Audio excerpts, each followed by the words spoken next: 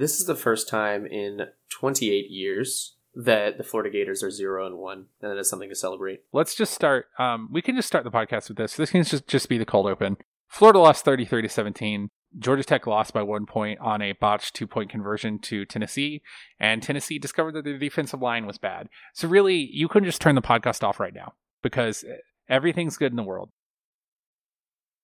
I hope you didn't.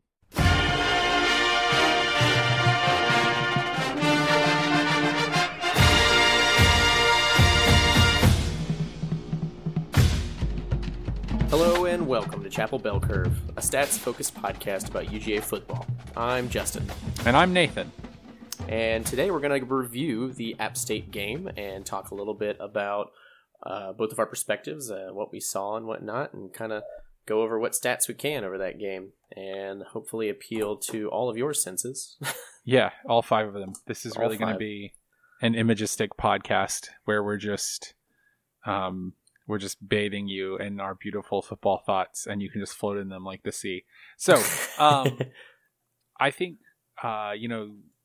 so I want to preface all of this by saying that, unfortunately, we really don't have a lot of advanced stats right now, just because that's the nature of advanced stats. Most of them require a multiple game sample size. We will get more S&P Plus stuff updated after week 2.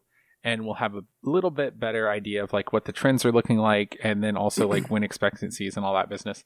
But before we even really get into that, I do want to talk about, we have said from the beginning that we're going to talk about sort of our experiential side of this versus, like media narrative and all that business. So Justin, do you have anything that you want to say about just like, what was your experience like for playing this game, etc.? So this was the first weekend that, I will preface this with, this is the first weekend that brewery laws changed. And so I had my hands full up until the game literally started. And so I hopped into my car and drove to DragonCon, which we've been talking about a lot. The reason why we're recording a little bit late this week is also because I drove to DragonCon and went to DragonCon and wasn't back until Monday night. And then I was actually dead behind the eyes. But you were just a shell of a man. I was just a shell of a man. I was a shell of a man, honestly, by like Sunday morning. I should have been sleeping and drinking water and taking care of myself after the craziness that I experienced that was game day and just the craziness of the brewery law changes. But instead, I was watching lightsaber fights and dancing around as a Jedi, and I had a great time. But that's not the point. That's nor here nor there. But yeah, I hopped in the car and I drove through the beautiful landscape that is Winder, Georgia, until I got to I-20 and listened to the game on the radio. So I unfortunately missed I got into the game about when Jake Fromm got in. Okay. And he was in. But I didn't get to hear the Jacob Eason injury, and I know you were there and you got to see it. And I just watched the video of said injury like 15 minutes ago. And so that was my experience of that part. But the rest of the game was incredible to listen to. It was just me in a car all alone. And I got to imagine everything from start to finish. And so I really enjoyed myself. It was just exciting. I mean, it was so exciting just to have football back for a moment. Yeah. And it was exciting that I typically, the most excited I get about football is when I'm at the stadium with all of my friends and all the people who also love it. But it was a very special thing to be in the car by myself, just enjoying it and not having to worry about anybody else also enjoying it. And so that was perfect. But it felt good to have faith in the team. The team seemed very well put together. Even with Eason out, Jake Fromm seemed like the boy's got ice in his veins. Yeah. He was so on it from start to finish. And he's wearing, of course, Aaron Murray's number, and it felt like having a young Aaron Murray back on the field, and I loved every bit of it. I mean, I couldn't love college football more after this weekend. If we're going to I don't want to get too far into the sappy stuff here, because we are unfeeling men, but I do think, it felt very, especially the process of kind of preparing for this podcast has made me a lot more thoughtful and reflective about how awesome and lucky I am to have sort of the access that I do to college football. Mm-hmm. And I don't know. It felt really good. It felt good that it felt good to, be in that place and be thinking about it and be just very aware of how lucky and happy I was to be there.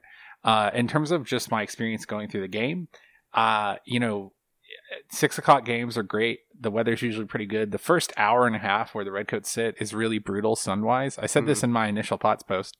I made a blog post just for the record. Go read it. We're going to start making them after every game.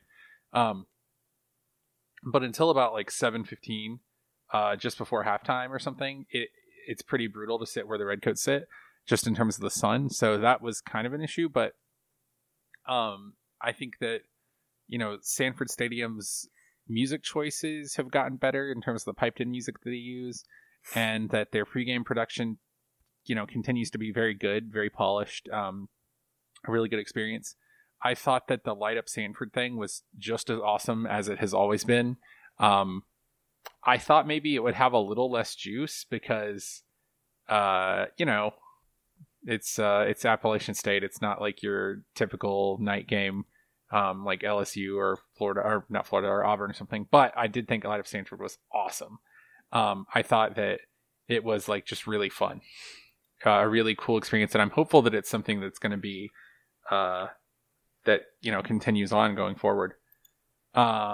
Other than that, it was kind of just your typical night game at Sanford. The fans got jacked. I thought that the fan presence was really good all the way through the beginning of the fourth quarter.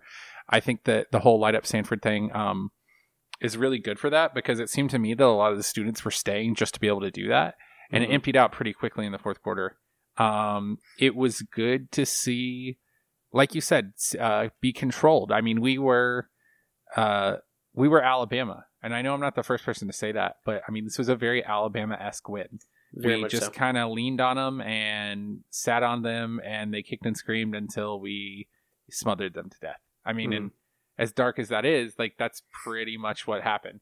Yeah.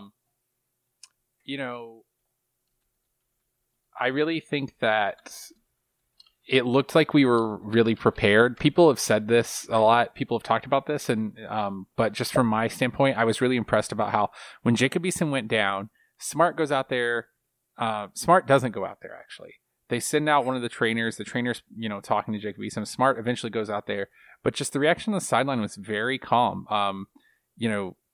Fromm was immediately up and throwing around. He was taking snaps. He was taking shotgun snaps. And it was just very clear that they were ready for him to go in. And that's a small thing, but it really, I think, reflects a change in culture in terms of planning.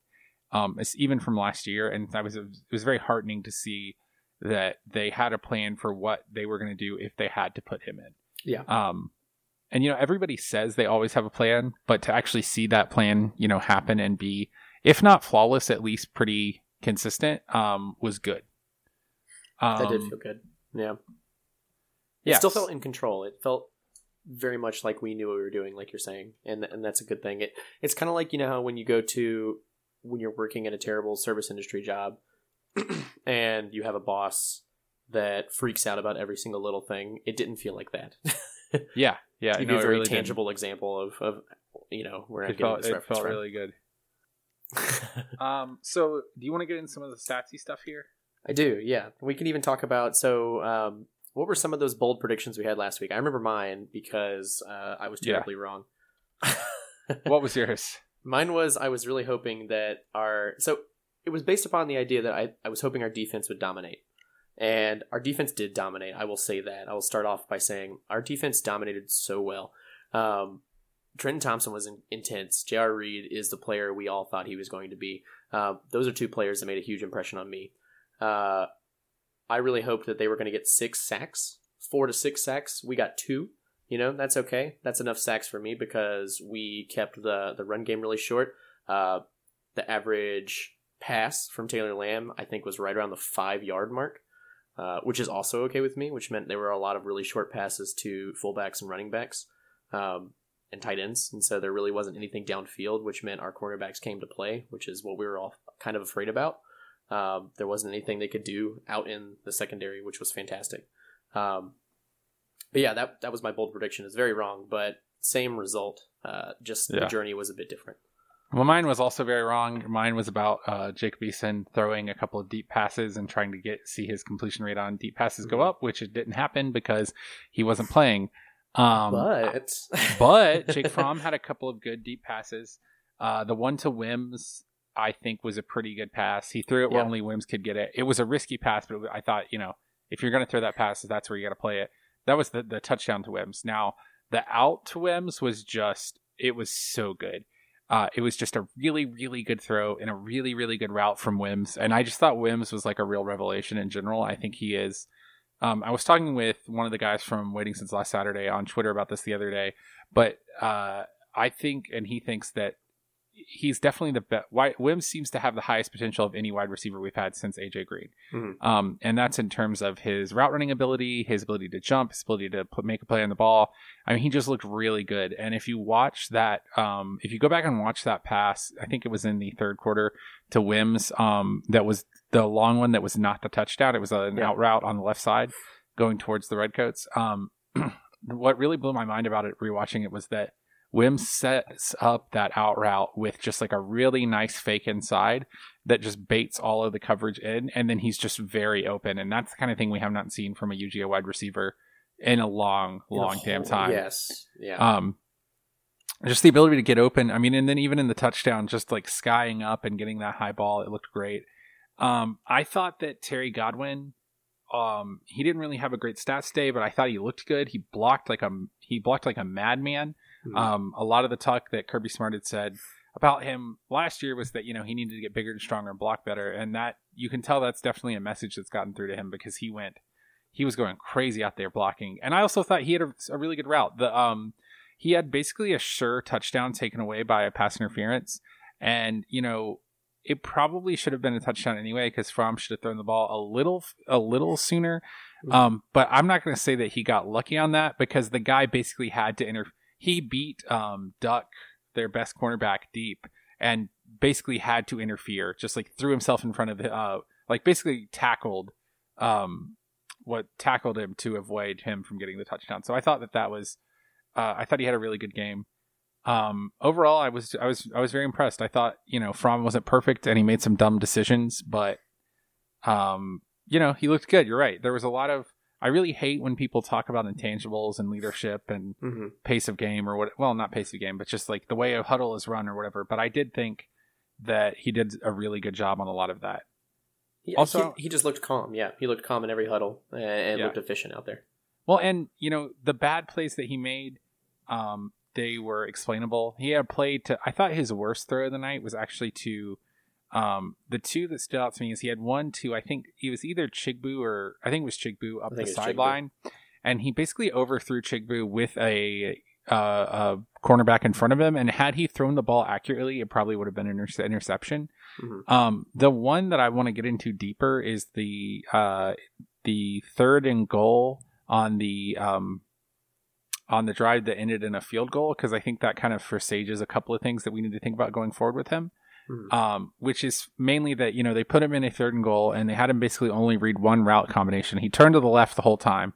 So what that means to me is either he had a half field read where like basically half of the field was just a decoy, or he just locked in on that side of the field. And either way, he really, really zoned in on Isaac Nada and just threw a really telegraphed ball that I'm not going to say it should have been picked, but very well could have been picked. And if it had gotten picked in that spot, that was probably a pick 6. I worry about that. We'll talk more about this going in, in terms of Notre Dame going forward, but I worry about that in terms of their offense, or their defense, because I really think that one of their goals is going to be to make him convert in the red zone and in trips inside the 40. Couple of things that we're going to look at here. We're going to look at some sort of more conventional stats that we've highlighted out, or a couple of conventional stats that I want to point out. And then we don't have the S&P Plus rankings, but we do have Bill Connolly's 5-factor box scores, and we will share the link to that in the show notes for the UGA App State game. And we just want to go through these 5 factors, which are kind of like Bill Connolly's Stat God Bill Connolly's like go to most important stats that kind of build into S&P Plus. And we'll kind of just talk about what they all mean and what they tell us about this game. But first, I want to point out a couple of more conventional stats that I thought were pretty relevant.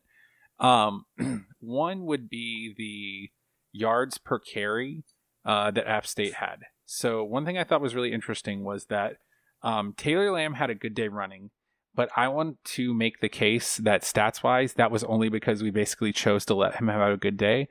Rewatching the film, it appeared to me that basically we didn't put a spy down and we were in zone a lot of the time and we were keying on the run because they're a run-first team and there was just going to be scramble lanes there for Taylor Lamb.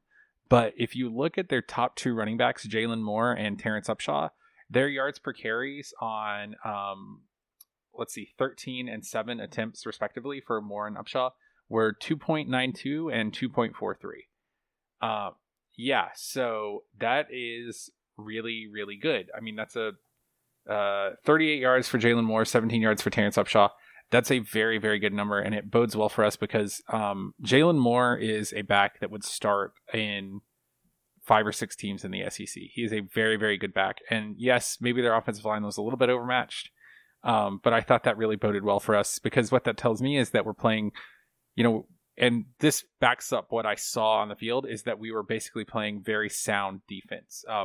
There were not a lot of times when they got anything out of us that they got yards out of us that we didn't give them. I want to say, like, we didn't necessarily quote unquote give them the Taylor Lamb scrambles, but they were there to be had. And the only real successful play that I thought, wow, okay, they just beat us on that play, was they had one pass to the left side where the guy just went up and got it with one hand. And, that's one of those plays where it's like, well, we played pretty good coverage and you just got to kind of tip your cap. The other thing I wanted to look at real quick was in terms of passing, because I also thought that was like super telling.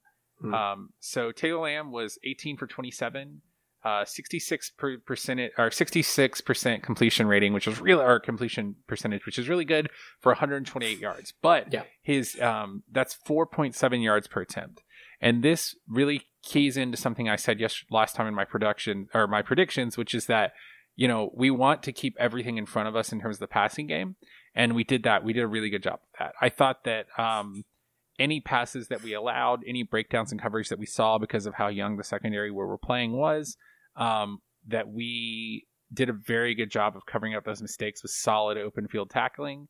Raquan Smith had one of those quietly awesome games that Raquan Smith has, where he just has, leads the team in tackles and just basically eats up anything in space. I think that both of those stats really bode well for what our defense is going to look like going forward, because I think that teams are going to have to pass on us if they want to be successful. And if you look at the offenses that we're playing, other than basically Mississippi State, there aren't a lot of offenses that are designed to pass that much. So I really think that we're heading into a schedule that is super hard, but where the offenses are kind of geared to what we do well. Also, one other conventional stat I want to look at is that Nick Chubb and Sony Michel averaging 6.4 yards and 5.44 yards per touch is pretty freaking good. Those numbers are a little skewed because both of them had some longer runs, but it was still really, really good. You got anything you want to add to that? Yeah, I was gonna say, even going back, like all this data that we're looking at, like I think it's 52 yards of Taylor Lamb's rushing came in the fourth quarter after our first team defense was off the field in the first place. So even looking at all those rushing yards, it's not nearly as impressive as it looks like, just because we didn't have our best players in. So if you take that away, I was trying to find all of the passing yards per quarter, but I can't find the fourth quarter passing yards on Taylor Lamb. You were very right about saying that the success that he had came from us giving it to him, because we allowed it to happen. And everything that happened in the fourth quarter was essentially us just saying, like, yeah, the game's over. That's okay. Have some points. No big deal. In the last 6 minutes of the game is when he essentially did as much as he did. I said that and you said that, and I think it's true, but I don't want to take away from him. Like, he played a really good game and he's a very good player, but I think that a lot of his success, those stats were kind of inflated. Yeah. Let's take a look at the 5 factors box score. I'm just going to read through sort of like some relevant ones, and we'll say App State, Georgia. App State first, Georgia second. So plays, 64 total, 284 yards for App State, 368 for Georgia, 4.4 yards per play for App State, 5.75 for Georgia, 13 drives total, 2 trips within the 40 for App State, 5 for Georgia. Points per trip would be 5 for App State and 6.2 for Georgia. Average field position, 28 for App State and 30.2 for Georgia. Success rate, 0.31, which is 31%, and for App State and 0.36 for Georgia. -2 turnover margin versus for Georgia, +2 for App State, obviously. Expected turnover margin is 0.37 in both directions, -0.37 for UGA, plus 0.37 for App State, and then the differential over turnover luck is 1.63, positive and negative respectively. So is there anything looking at that just sticks out to you that you want to talk about? It's a pretty similar team. We were just much more efficient overall. So a lot of these stats are fairly similar across the board, except that we just did more with what we were given. Yeah. And I think tying into that, one of the real keys here is trips inside the 40. App State only had 2 trips inside the 40, and they got 5 points on each of them. And so what that means is anytime they got near the 40-yard line, we just stopped them. Mm-hmm. And there were a couple of those, there was one drive where App State seemed to have something going in the first half where J.R. Reed, diamond in the rough, J.R. Reed, proving that Kirby's good at development, J.R. Reed, had a very nice sack / I don't even want to call it a strip sack. He basically just ran into Taylor Lamb and knocked the ball out of his hand. That sort of set that back. But, I mean, what that tells me is that, we didn't even really have to defend the red zone at all this time. They against our first team get defense, they really did not have any kind of sustained success, which makes sense because they are, and we said this last week, a run-first offense, and we were holding them to under 3 yards a run on the day. Out of their 2 main rushers, anyway. I think the only other thing that kind of stands out to me is the yards per play. That differential is pretty good. Average field position, 30.2 is really good for us. It was better than we had last year. Our average field position differential is not that crazy just because their punter did pretty good. And also they kicked off a lot because we scored. Success, the only kind of marginally concerning thing to me is success rate. Mm-hmm. If by comparison, if you look at the box scores from this, so our success rate differential, which is to say how much more successful we were at writing plays than they were, is 0.05, and the best one in 0.05%, and the best one in the country this week was UTEP versus Oklahoma, which is plus 40%. So, jeez, yeah. Now the only thing that really tells me, honestly, is that they're a better team than it looks like on paper. Mm-hmm. And that was Oklahoma versus UTEP, and UTEP Oklahoma is not the same quality of game as App State Georgia. But it is something to consider that they had a pretty average level of success on their offensive plays that they ran, which tells me that we may have gotten somewhat lucky in the sense that we did have a couple of explosive plays. We had I think 7 tackles for loss. We had a sack. We had that fumble that took away a lot of the wind out of their sails on one drive. So I wouldn't go so far as to say that we got lucky, but I will say that those explosive plays even out over time. So if those 7, tackles for loss / 1 sack, 2 sacks, if that's going to be what our defense looks like on average, then we got nothing to worry about. But if we're going to be worse at causing explosive plays than that, then that might be something to be concerning going forward. Mm-hmm. So the last thing we want to talk about real quick is we want to go into our usage rates, our snap counts for this week. It was a game where we, unlike many times in the past, got to play a lot of new players, which is super exciting. We had 19 true freshmen play. 2 of them basically started, Jake Fromm and Andrew Thomas, but we also played of the 25, 26 man class from last year. We played 19 of them. So what that means is that basically by the time we got to the fourth quarter, we were playing basically our full second team offense and most of our second team defense. That's good. That's really good news. We only didn't play 6 signees. Isaiah Wilson, DeMarcus Hayes were both offensive tackles. Notori Johnson is a guard. Robert Beal is an outside linebacker. Latrevius Brini is a defensive back, and Eric Stokes is also defensive back. Those 2 defensive backs seemed from before the beginning of the year destined for red shirts because they're just kind of raw, so that's not really a surprise. Isaiah Wilson not playing is a little bit of a surprise because he was our highest rated offensive lineman, but it looks good to get that many freshmen out on the field and to have them look so good. We're just talking about freshmen. We're talking about specific players. I wanted to see who you're most excited about after watching this very first game. Honestly, this is weird to say because, we have such a deep stable of running backs, but man, DeAndre Swift just looked really, really good. He ran well. He had a crazy catch on the sideline on a really kind of poorly thrown ball from, and I don't know, he just looked like the next really good Georgia running back. He reminds me of, he's kind of a thicker Sony Michel. He's got a lot of the ball skills that Sony has, but he's thick and he is hella fast and he just looked really good out there. I'm not really good at like historical comparisons, so I'll just say I think he's going to be a very, very good running back. And I think that we're bringing in Zamir White, the number 1 rated overall running back for next year, and that's going to be very exciting. But I'm not sure after seeing Swift on the field for Saturday, I'm not sure that White is just going to be a shoe-in to play as the first teamer. So we'll see. He was the one who excited me the most. What do you think? I really loved watching our defense. I think I made it pretty apparent in these first few episodes that I was most concerned about our defense, but Trenton Thompson looked incredible.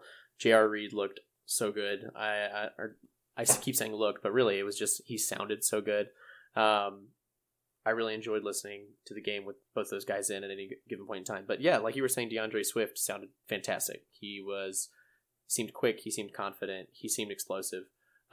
Nick Chubb definitely sounded more like just a stable back from start to finish. Like you just put the ball in his hand and need a few yards. And then Michel I know that he had two touchdowns and everything, but Michel seemed more dynamic. DeAndre Swift seemed more dynamic at the same time.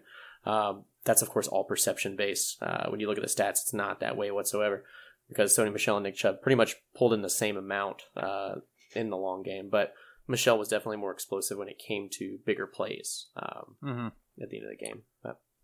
Well, I think one other thing I wanted to point out too, speaking of defense, and obviously you talked about J.R. Reed a little bit.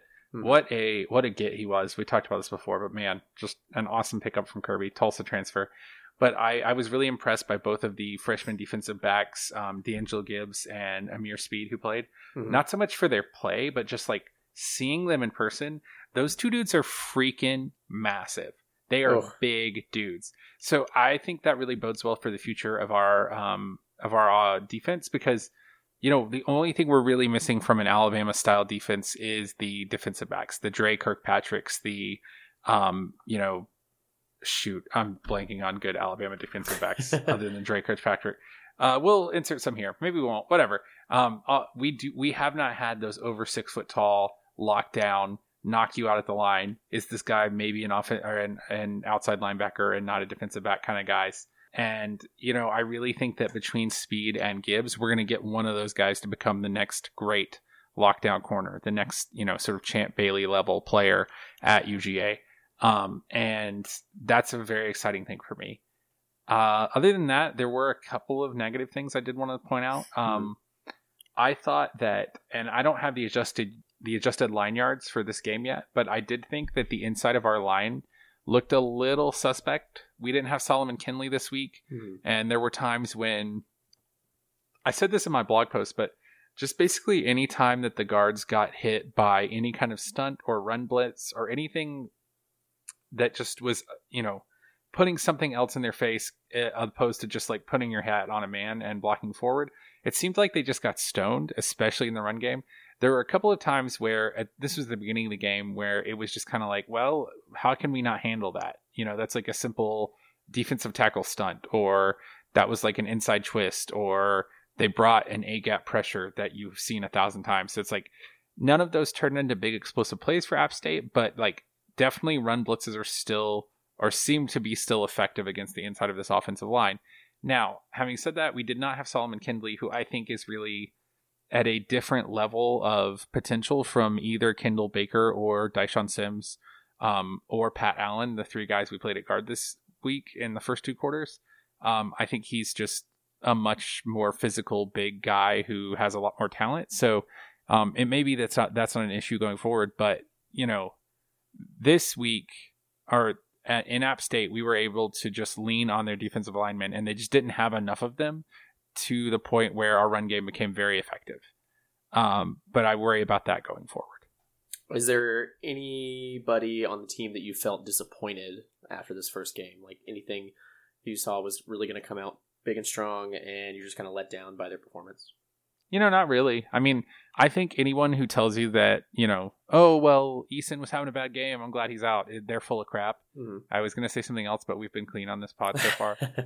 They're full of crap. Don't listen to them. He had 8 passes. He was, 2 for 8 or something. And, you know, he showed a little bit of his issues from last year, but I really don't think we have enough about him to really know one way or the other.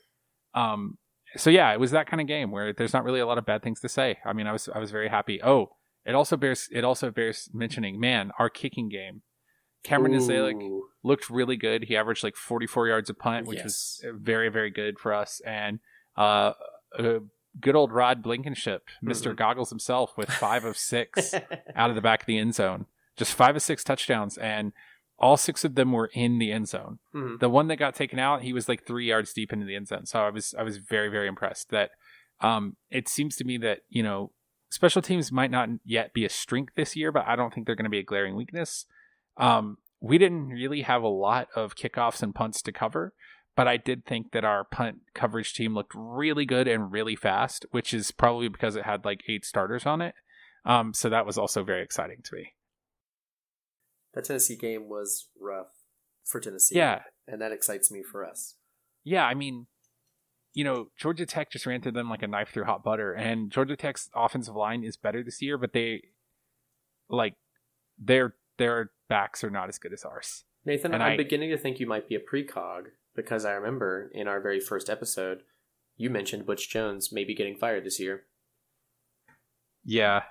I mean, I'm not gonna call myself a minority reporter here, but even though they won that game last night, you do got to think that having a weak defensive line in the SEC where everyone is about like as liberal as your 80-year-old grandfather when it comes to offensive philosophy, or a lot of people are, does not bode well, because they're going to play a lot of people who are just like, I'm a Saban disciple and I want to run it 40 times a game. Mm-hmm.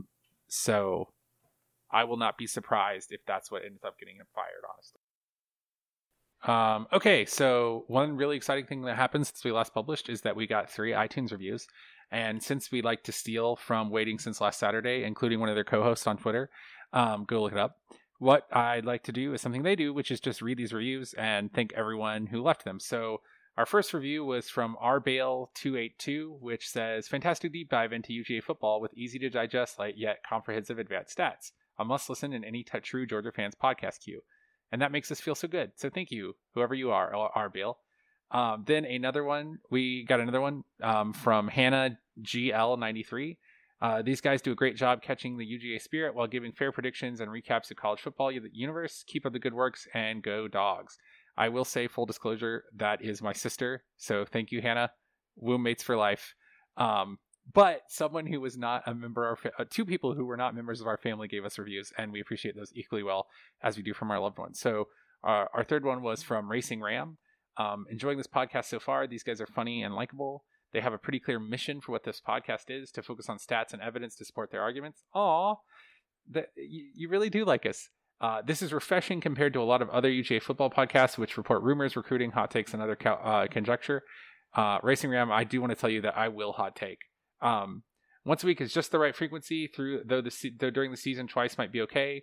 1 to review last game, 1 to preview next game. Hey, that's what's going to happen, buddy. So good call. Only suggestions to fix audio levels. The volume varies a lot during an episode. That is also true, and we are working on that. Yeah, so thank you to all 3 of those people, including my younger sister and the 2 people that I don't know, which feels just as good. for the reviews, and we really appreciate all your support, guys. So if you have any suggestions or comments, or you just want to yell at us, feel free to contact us. And this has been Chapel Bell Curve. You can find us on iTunes, Google Play, and pretty much anywhere else you can subscribe to podcasts. You can get in touch with us at chapelbellcurve@gmail.com and on Twitter at chapelbellcurve. And while you're at it, go check out our new website, chapelbellcurve.com. It'll be a hub for all of our new content, blog posts, episodes, Twitter feeds, anything else we find relevant throughout the week while you're waiting for episodes to come out.